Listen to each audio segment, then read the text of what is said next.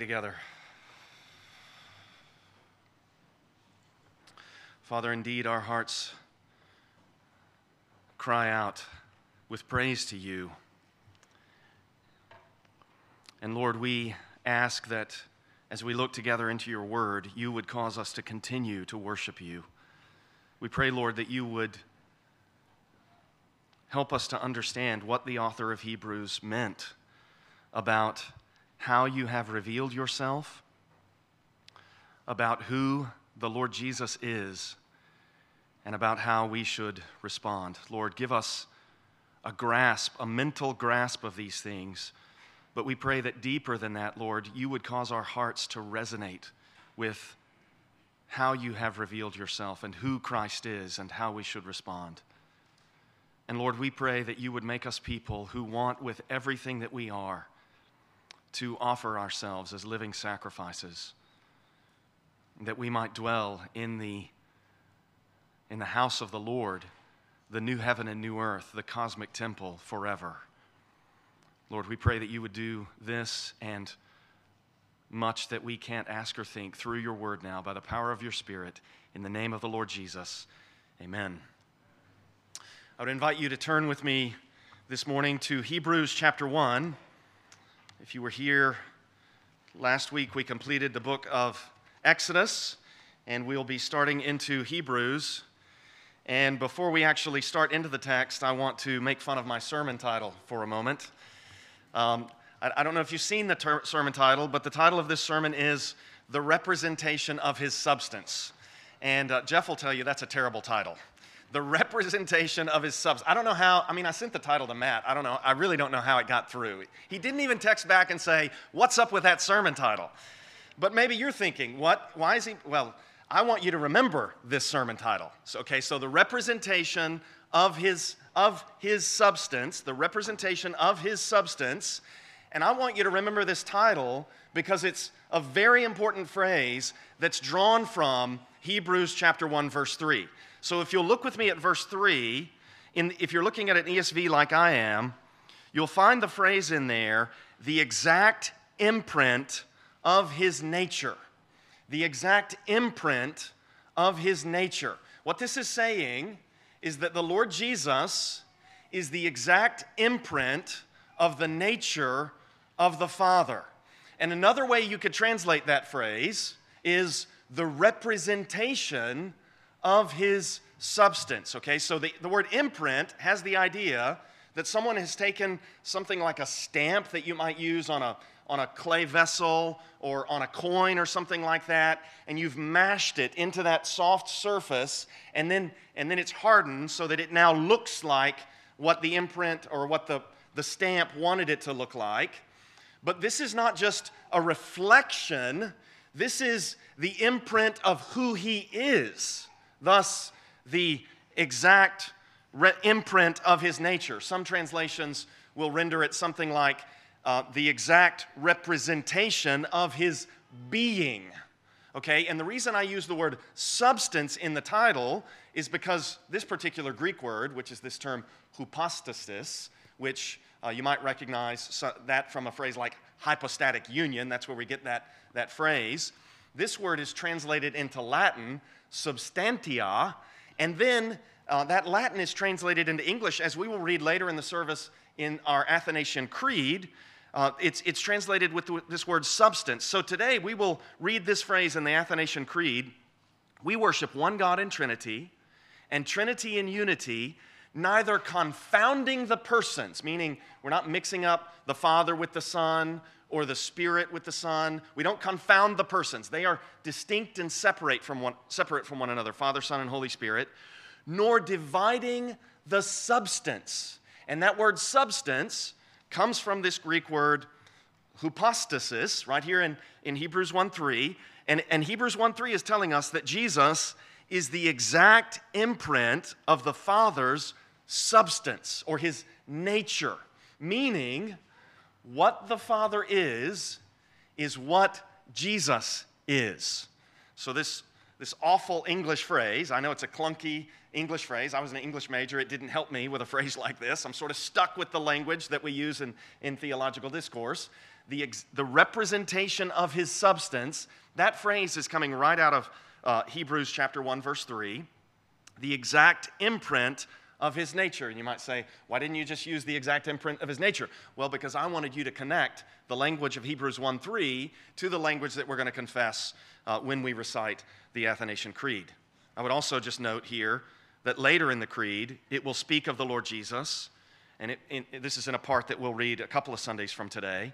It'll say, God of the substance of his Father, and that's that same word. And then it'll say, and man of the substance of his mother. And again, this is that same word. We are looking this morning at Hebrews 1 through 4. And right here at the beginning, I want to say this passage is beyond our ability to get our arms around everything that's going on here.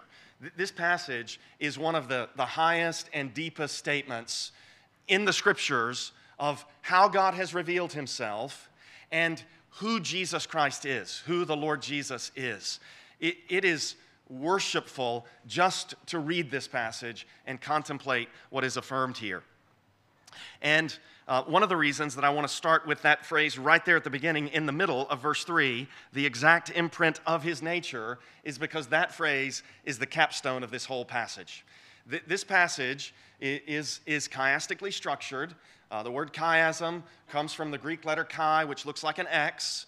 And often in these chiastic structures, the most important idea is going to be right in the middle, at the turning point. And that's where this phrase is, the exact imprint of his nature.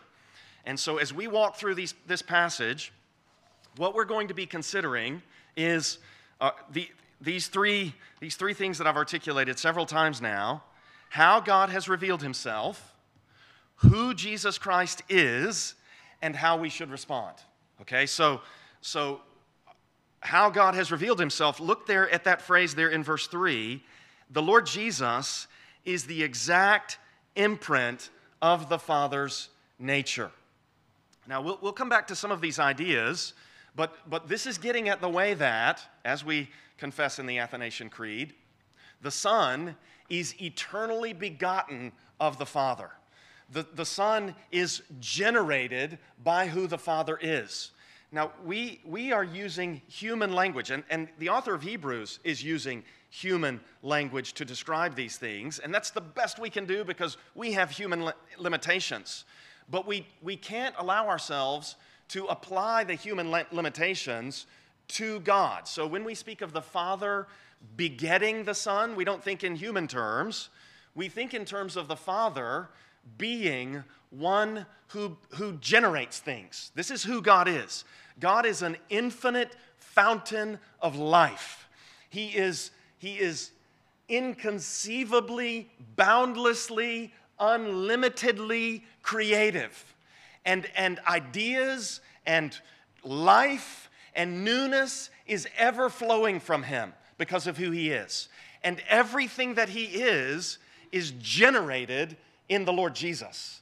And it's really one of the most worshipful things that you can begin to imagine. We were thinking about this as Randall read John 1 earlier. You know, as humans, I'm sort of paraphrasing something that Herman Bavinck says in this book that I've got up here. Humans, we take a lot of words to say things. But when the Father goes to communicate, he communicates the Lord Jesus, the Word. And the Word has become flesh as the communication of the Father to us. And in the Lord Jesus, we have one who is the exact imprint of the nature of God. You see that phrase there in verse 3. The exact imprint of his nature. That's who Jesus is. So how has God revealed himself to us? He has revealed himself to us in his Son. I'm not going to take the time to pull out my phone and get the quotation, but I took a picture this morning of this statement that John Calvin makes. And Calvin said something to the effect of, the contemplation of God is almost like looking at light that is just too dazzling for us until we see the beam that is the Lord Jesus. And when we see Jesus, when we contemplate how he came as a man, how he was born of woman, and then how he lived this righteous life. Now, God has revealed himself to us in a way that our eyes can actually behold. So how has God revealed himself to us? Well, he's revealed himself to us in his Son, in the Lord Jesus, who is the exact imprint of his nature. And we'll have more to say about some of these ideas as we move through this passage. Right before that phrase, in verse 3 there, so I'm going to work from the middle of this out to the outer rings. This, you can think of this in terms of that letter X, a chiasm, or you can think in terms of rings. And we've started at the very center, and now we're going to spiral out through the passage. Okay, so right before that phrase, the exact imprint of his nature in verse 3, you see those beautiful words at the beginning of verse 3. He is the radiance of the glory of God. That's who Jesus is. When you see Jesus, you are seeing the shining glory of God. When you read about Jesus in the Gospels, you are reading about the radiance of the glory of God. And then across from that idea of Christ being the radiance of the glory of God, look at the next phrase after the exact imprint of his nature there in verse 3. It says, and he upholds the universe by the word of his power. He upholds the universe by the word of his power. This means that the Lord Jesus is in sovereign control of everything that happens. This means that if the Lord Jesus were to stop upholding the universe by the word of his power, the elements would disintegrate. The planets would spin out of control. Gravity would cease to function, and we would float off into outer space. He is upholding the universe by the word of his power. This is one of the reasons we need to be grateful. So here's how God has revealed himself, how we should respond. We should be grateful that the Lord Jesus is consistent and that he doesn't stop making it so that oxygen keeps us alive. He doesn't stop making it so that water fuels our bodies so that we can live. He is upholding the universe by the word of his power, the radiance of the glory of God, and the one who is upholding the universe by the word of his power. There's a catechism question that says, what are God's works of providence? And the answer is, God's works of providence are his holy, wise, and powerful acts by which he sustains and governs all his creatures and all their actions. That's what the Lord Jesus is doing right here, according to Hebrews 1:3 in this phrase. He upholds the universe by the word of his power. Let me invite you to respond to this verse by worshiping the Lord Jesus right now. And just by praising him in your heart and thinking something like this in your own soul. You are amazing. It is amazing that the Lord Jesus can hold the universe together by his word. I mean, I speak a word and my kids won't obey me, right? But he's upholding the universe by the word of his power. It's astonishing. And it does not, we've started at the center, and we've spiraled out from he is the exact imprint of his nature to the radiance of the glory of God, and then to upholding the universe by the word of his power. It's not like it doesn't continue to get better. I mean, any direction you move as you go through this passage, it's just more fuel for worship.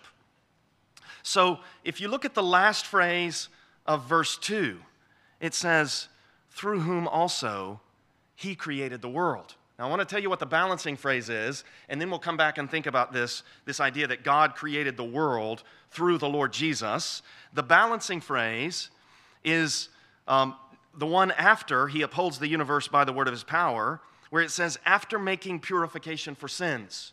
That's the phrase that balances, through whom also he created the world. After making purification for sins. So he created and he purifies. This is glorious.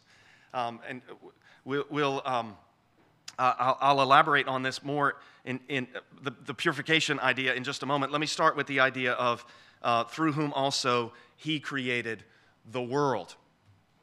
We measure time. I'm going to talk about creation, but let me first talk about time. We measure time as the earth is spinning on its axis and rotating in its orbit around the sun. That's how we count moments and hours and days and months and years. I mean, we could throw the moons, this is how we measure time. So if the Lord Jesus is the one through whom God created the world, he is there before time began. If you can get your mental arms around this concept, it will help you think in terms of Christ being eternal, Christ being before the foundation of the world, we might say, as Paul does in Ephesians chapter 1. The Lord Jesus is the one through whom God created the world, so he exists above and beyond time. He is the one through whom God created the world. This means he is not part of the creation. It means that he is the creator with the Father. And you put this idea of through whom he created the world, with him being the exact imprint of his nature, and we're building our conception of the Trinity. Because what we're seeing is that the Father has generated the Son, and then together, the Father and the Son, the Father through the Son, has created the world. Now, before I say more, I want to bring in another concept here, and that is that I'm pretty confident that the author of Hebrews is going to start with some big ideas that he's going to also finish with in his whole letter. So in other words, I'm pretty confident that the author of Hebrews wants us to read Hebrews chapter 1 in light of some statements that he makes in Hebrews chapter 13. So I want to bring in at this point Hebrews 13 verse 8, which says, Jesus Christ is the same yesterday, today, and forever. Jesus Christ is the same yesterday and today and forever. This means he doesn't change. If you've ever thought to yourself, why is it that Christians talk about God being immutable or unchangeable? That's one of the reasons right there, Hebrews 13:8. Jesus Christ is the same yesterday and today and forever. Now, the author of Hebrews is going to talk, like in Hebrews 2, about the Lord Jesus being made perfect through suffering, for instance. This doesn't mean that there was any lack of perfection in him.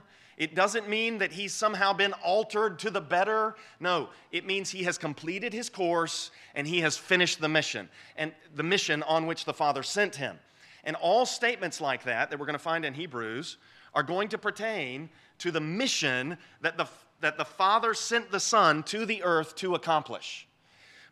And so the author of Hebrews, he's going to move back and forth between things that you can say about Jesus as God and things that you can say about Jesus as man. So when we're talking about Jesus as God, he is the same yesterday and today and forever. He is immutable and unchangeable. And he is, as Hebrews 1:3 says, the exact imprint of the nature of the Father. The Father has eternally begotten the Son of himself. And this happened prior to creation in eternity past. And thus, through whom also, at the end of verse 2, he created the world. Now, I do want to read a statement from Herman Bavinck, because I think he puts this so well.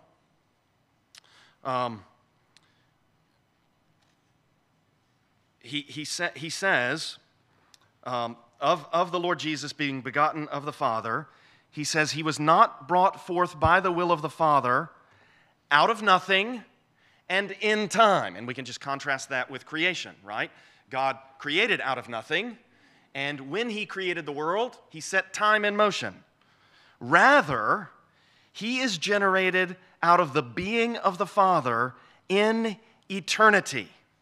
Hence, instead of viewing generation as an actual work, a performance of the Father, we should ascribe to the Father a generative nature. In other words, this is just what the Father does, is he generates the Son. This is who he is. So, artists, they create art. Matt writes music. Kellen paints glorious pictures. And we could go on this way. This is what artists do. But with the Father, he is generating the Son. It's amazing.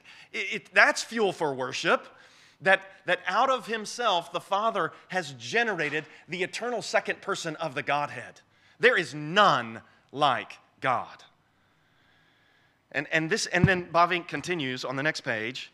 He says of this, it is not something that was completed and finished at some point in eternity, but an eternal, unchanging act of God, at once always complete and eternally ongoing. This is glorious. I think that's a great statement of how the Trinity, how the members of the Trinity relate to one another, that the Father's generation of the Son is eternally complete and ongoing. So, he is the exact imprint of his nature. He is the radiance of the glory of God. He upholds the universe by the word of his power, through whom also he created the world. Now, let's just think about some passages that are going to support this idea or say this same idea, through whom also he created the world, from elsewhere in the Bible. And God said, let there be. So by means of his word, as we read in Psalm 33, by the word of the Lord, Psalm 33:6 says, were the heavens made. Now, the idea that the word is going to become flesh is implicit in those statements in the Old Testament. And then as we continue into the New Testament, and the revelation of the incarnation is made, it's as though we take these steps forward in the progress of revelation, and John teaches us, in the beginning was the Word, echoing the language of Genesis 1:1.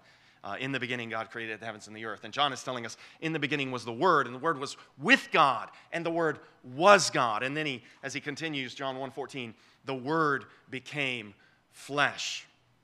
Oh, also John 1 there, through whom all things were made, and without him was not anything made that has been made. So again, God the Father creates the world through Christ the Son, through whom also he created the world. If you were here last week, we talked about, was it last week or the week before? Last week that I preached? Exodus 35 through 40, thank you. Yeah, sometimes I lose track of. Last week we talked about Exodus 35 through 40, which had to do with the building of the tabernacle. And we talked about how the tabernacle was like a small-scale representation of creation.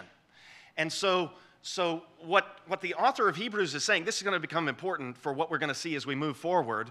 The author of Hebrews is saying that it's through Christ that the real thing that's represented by the tabernacle was made. This is important because in chapter 3, he's going to compare Moses and Jesus, and he's going to compare the little tabernacle in which Moses was faithful to the real thing, the universe in which, the whole thing in which Christ was not only faithful, but also the builder of the world.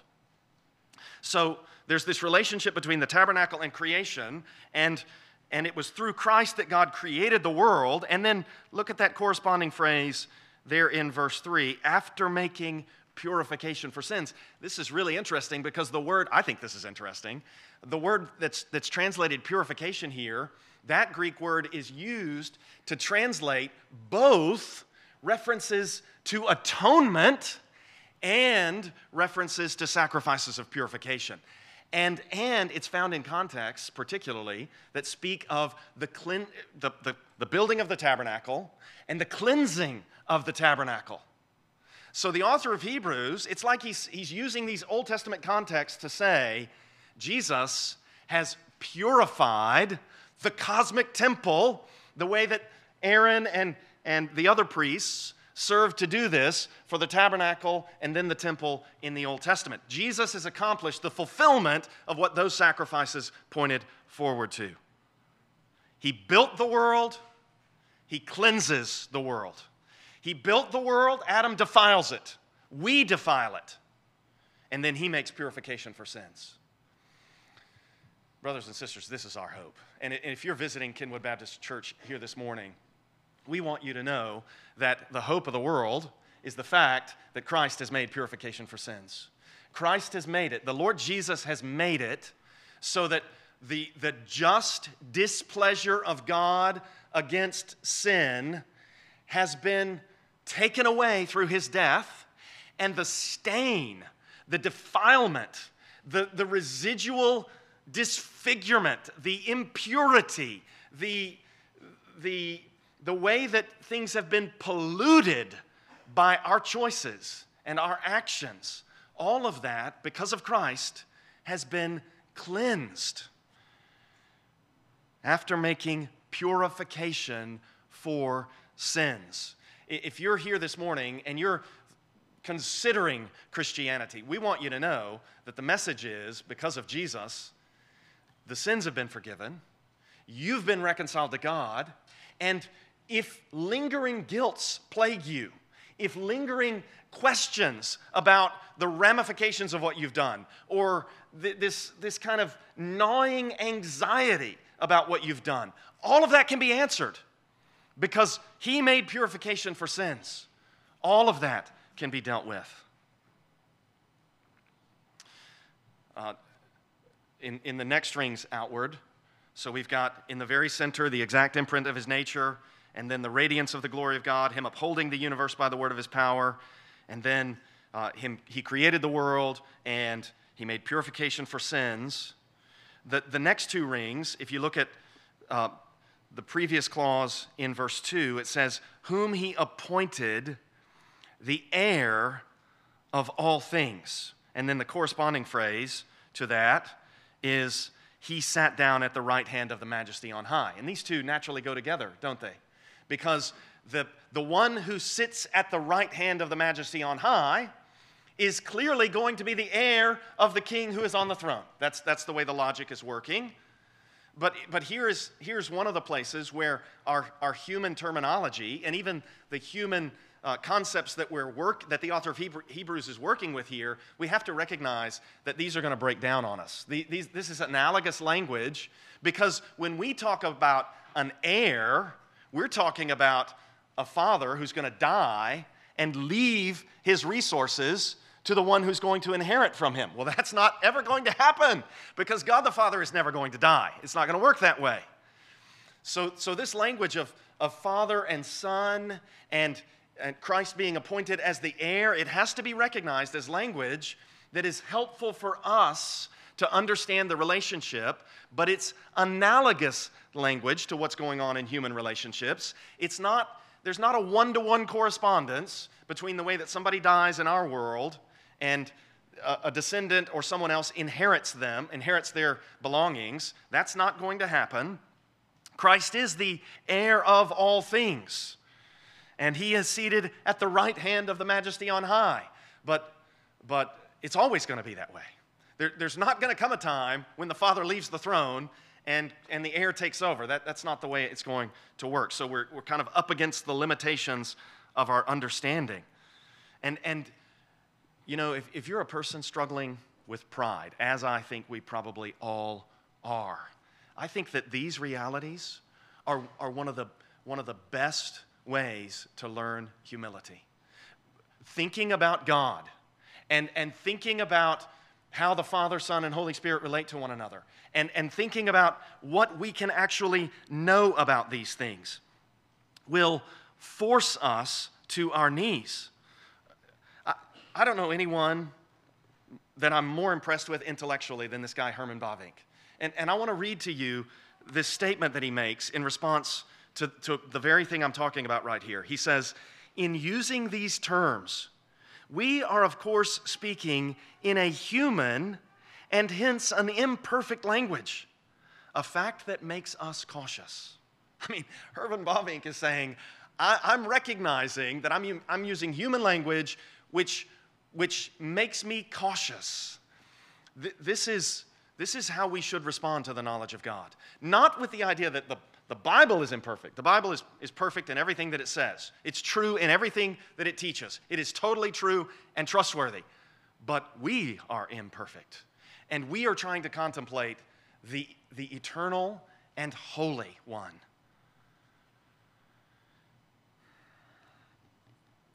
How God has revealed himself in Christ. Who Jesus Christ is, the exact imprint of his nature. He is the radiance of the glory of God. He is the bearer of the universe by the word of his power. He's the maker of the world and the cleanser of its stain. He's the heir of all things. And he is the ruler. He sat down at the right hand of the majesty on high there in verse 3. He is the heir and the ruler. Let's think first about this idea of him being the ruler. He's the ruler of all things. And you recognize in that language, he sat down at the right hand of the majesty on high, an allusion to Psalm 110, verse 1, where the Lord, David says to my Lord, David's Lord, the Messiah, sit at my right hand until I make your enemies a footstool for your feet. He is the one who is going to reign. He sat down, he completed his work, he made purification for sins, and then he sat, this is going to be exposited as we continue through the letter, then he sat down because his work was completed at the right hand of the majesty, the great one on high, in the heavenlies. And again, these are concepts that they have to be understood as uses of human language, because it's not as though God, who is spirit, who is omnipresent, is actually located in the heavenlies up there somewhere. That's not the way it works. He's invisible, he's immaterial, and yet he does reign. And Christ is, in our way of conceiving things, Christ is seated at his right hand. Now let's move to this idea of the heir of all things. I wonder if maybe other passages from the Bible come to mind when you think of Christ being the heir of all things and the one who sits at the right hand of the Father. Perhaps Matthew 28:18 comes to mind. He said to them, all authority in heaven and on earth has been given to me. And then you know the next words, right? Therefore go and make disciples. He's the king. He is the king, and he is the exact representation of the nature, the being of the Father. And if you will contemplate these realities, if you'll get your mind around these realities, if your contemplation of God will begin to eclipse your contemplation of, I don't know what you think about, movies, batting averages, your fantasy football league, college football, I don't know what distracts you from these things, but if your contemplation of God will eclipse your contemplation of all this other stuff, this call to go make disciples is going to take over. And it's going to become your primary concern, to be teaching that people should obey everything that Jesus commanded, because he's Lord. He's God. And it's going to be the burden that you increasingly feel because he's the judge. And they're going to stand before him. So, how God has revealed himself, who Jesus Christ is, how we should respond.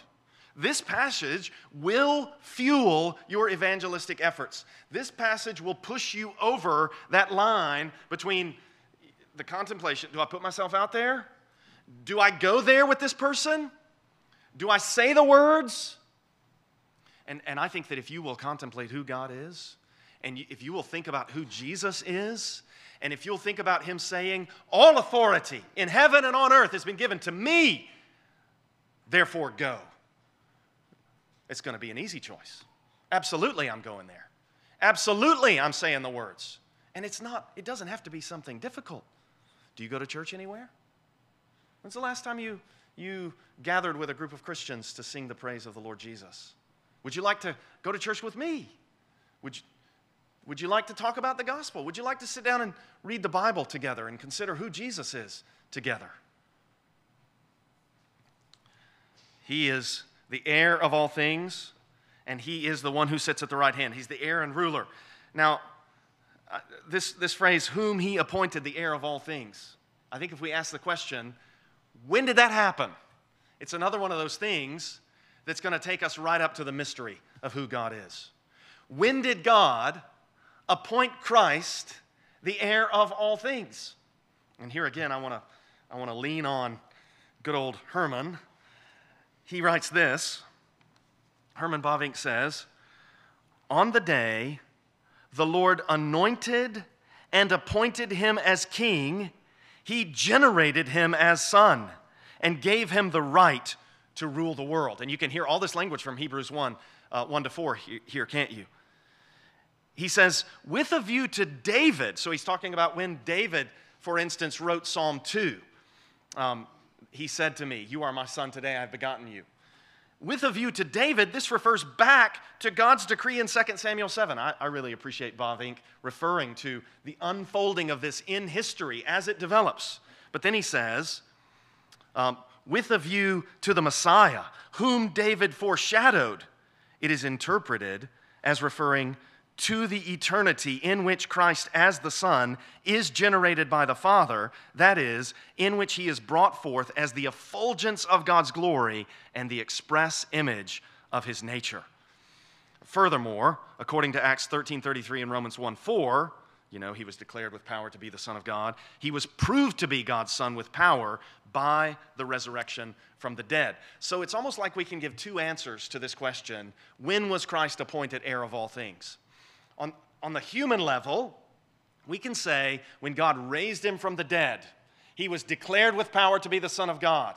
He completed his work. He was made perfect through the suffering. And the resurrection announces this is the heir of all things. At the divine level, though, at the level of the relations between the Father and the Son and the Holy Spirit, this happened in eternity past, that the Father appointed him the heir of all things. Now, this brings us to the outer edges of the rings, and I want to look with you first at the top of the chiasm, or the start of the ring. This phrase in verses 1 and 2, these statements.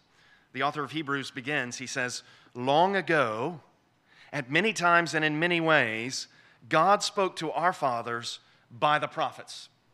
Now, I think he's talking about everything from the Lord revealing himself to Abraham in Genesis 15. Abraham has the dream and he sees a vision. And Genesis 18, these angelic visitors come to Abraham, all the way through Moses.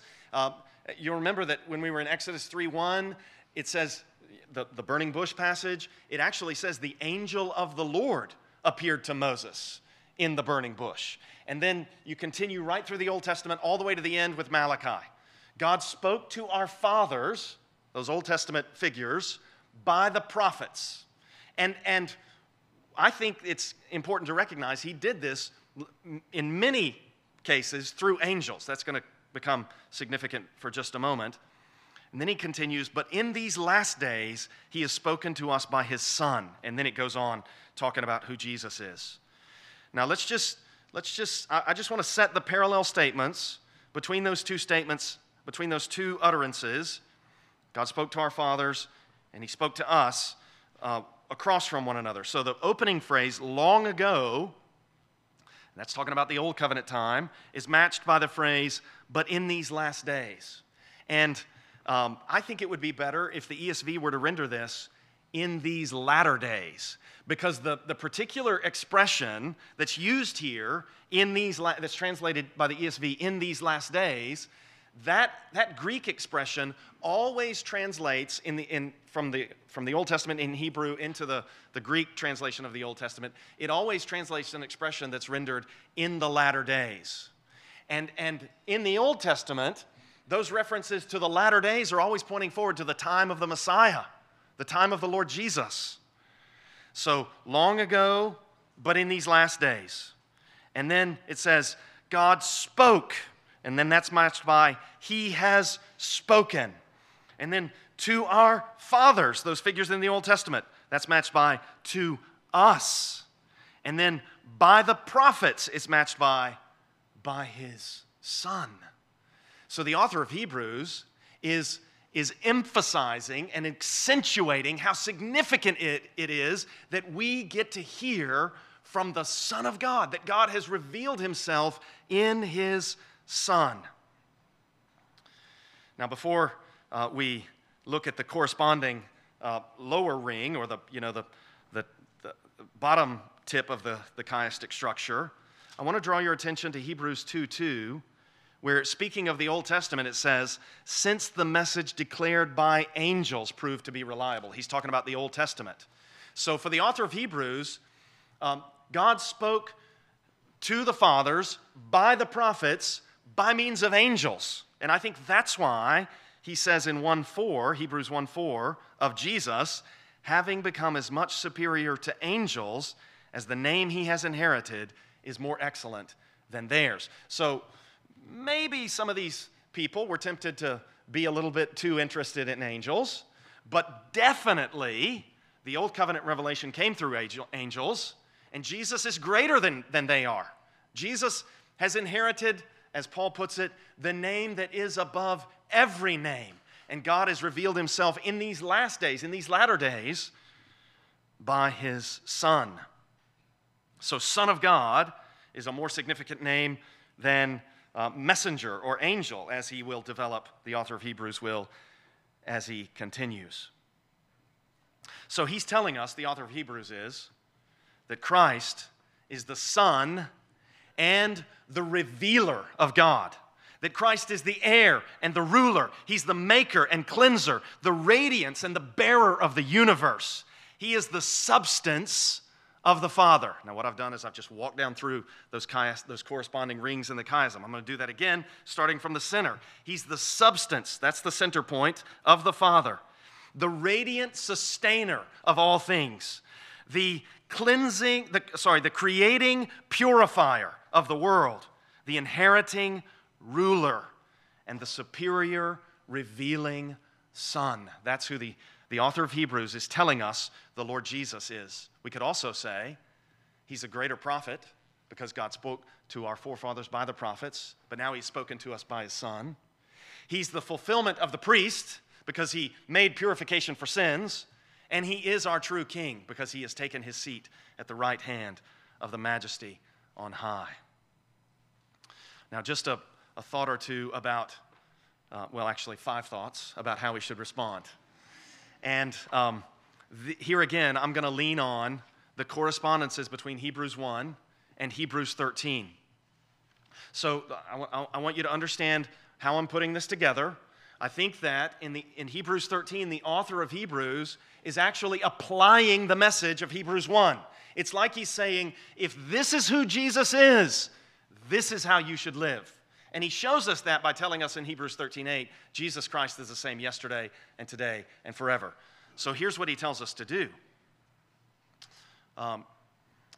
He tells us in Hebrews 13, verse 5, let me start in verse 4. Let marriage be held in honor among all, and let the marriage bed be undefiled.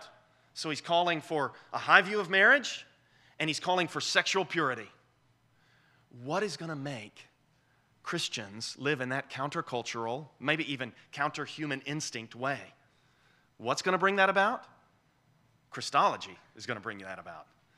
Your contemplation of the Trinity is going to bring that about. Your understanding of who God is and how he has revealed himself in Christ and how you should respond is going to bring that about. The story and the revelation of who Christ is what results in the behavior. The liberating truth of Hebrews 1 enables the obedience commanded in Hebrews 13. Who Christ is results in what we do, because what we do flows from what we believe, what we desire, what we tolerate, and what we cultivate. And if you know who Christ is, and you know who God is, and you know how God has revealed himself, then what you cultivate and what you tolerate and what you desire is going to be transformed. And you will hold marriage in honor, and you will seek to keep the marriage bed undefiled. You'll also, verse 5 of Hebrews 13, keep your life free from the love of money. and be content with what you have. Now, you may say to me, well, I don't love money. I bet you're tempted to envy in some way. If you're tempted to envy in some way, if you're tempted to look at other people and what they have, maybe what they get to do, or maybe the children they get to have, or maybe how their children live, or whatever the case may be, maybe you're tempted by the fact that somebody else has a job you want. I don't know.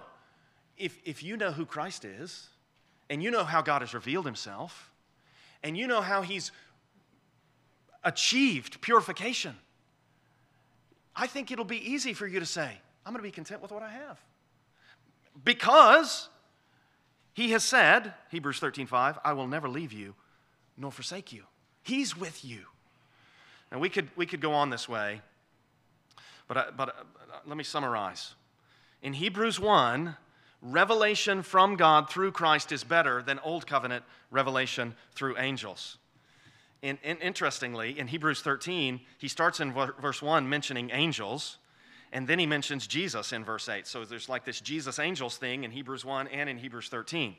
Secondly, because of who Christ is and what he has done, I didn't mention this, but also in Hebrews 13, he calls people to remember those who are persecuted and in prison, those who are being mistreated. Hebrews 1, Christ has made purification for sins, so Hebrews 13, Old Testament food laws and sacrifices are fulfilled and nullified because Christ suffered outside the gates. In Hebrews 1, God revealed himself through prophets in the Old Covenant, so Hebrews 13 calls people to honor and submit to their leaders and to pray for them, and then to greet the leaders and the saints. So the high doctrinal truths about Christ in Hebrews 1 lead to Hebrews 13, the prayer that God will equip the people, Hebrews 13:21, with everything good to do God's will. All authority has been given to me in heaven and on earth. Go make disciples. Hallowed be thy name. Thy kingdom come. Thy will be done. This is what Hebrews is calling us to. Let's pray together.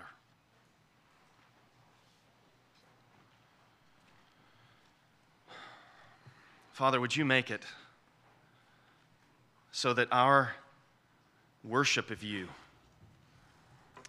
in private and in public, matches how we think we should live, what thoughts we cultivate, what desires and meditations we allow to have space in our heads and in our hearts. Lord, would you make it so that who you are and who Christ is and how you've revealed yourself in him cleanses all of our impurity, even the impurity that we want to hold on to. Lord, make us new. Cause us to be transformed as with unveiled faces we behold your glory in the face of Christ. And Lord, we pray that this would bear fruit in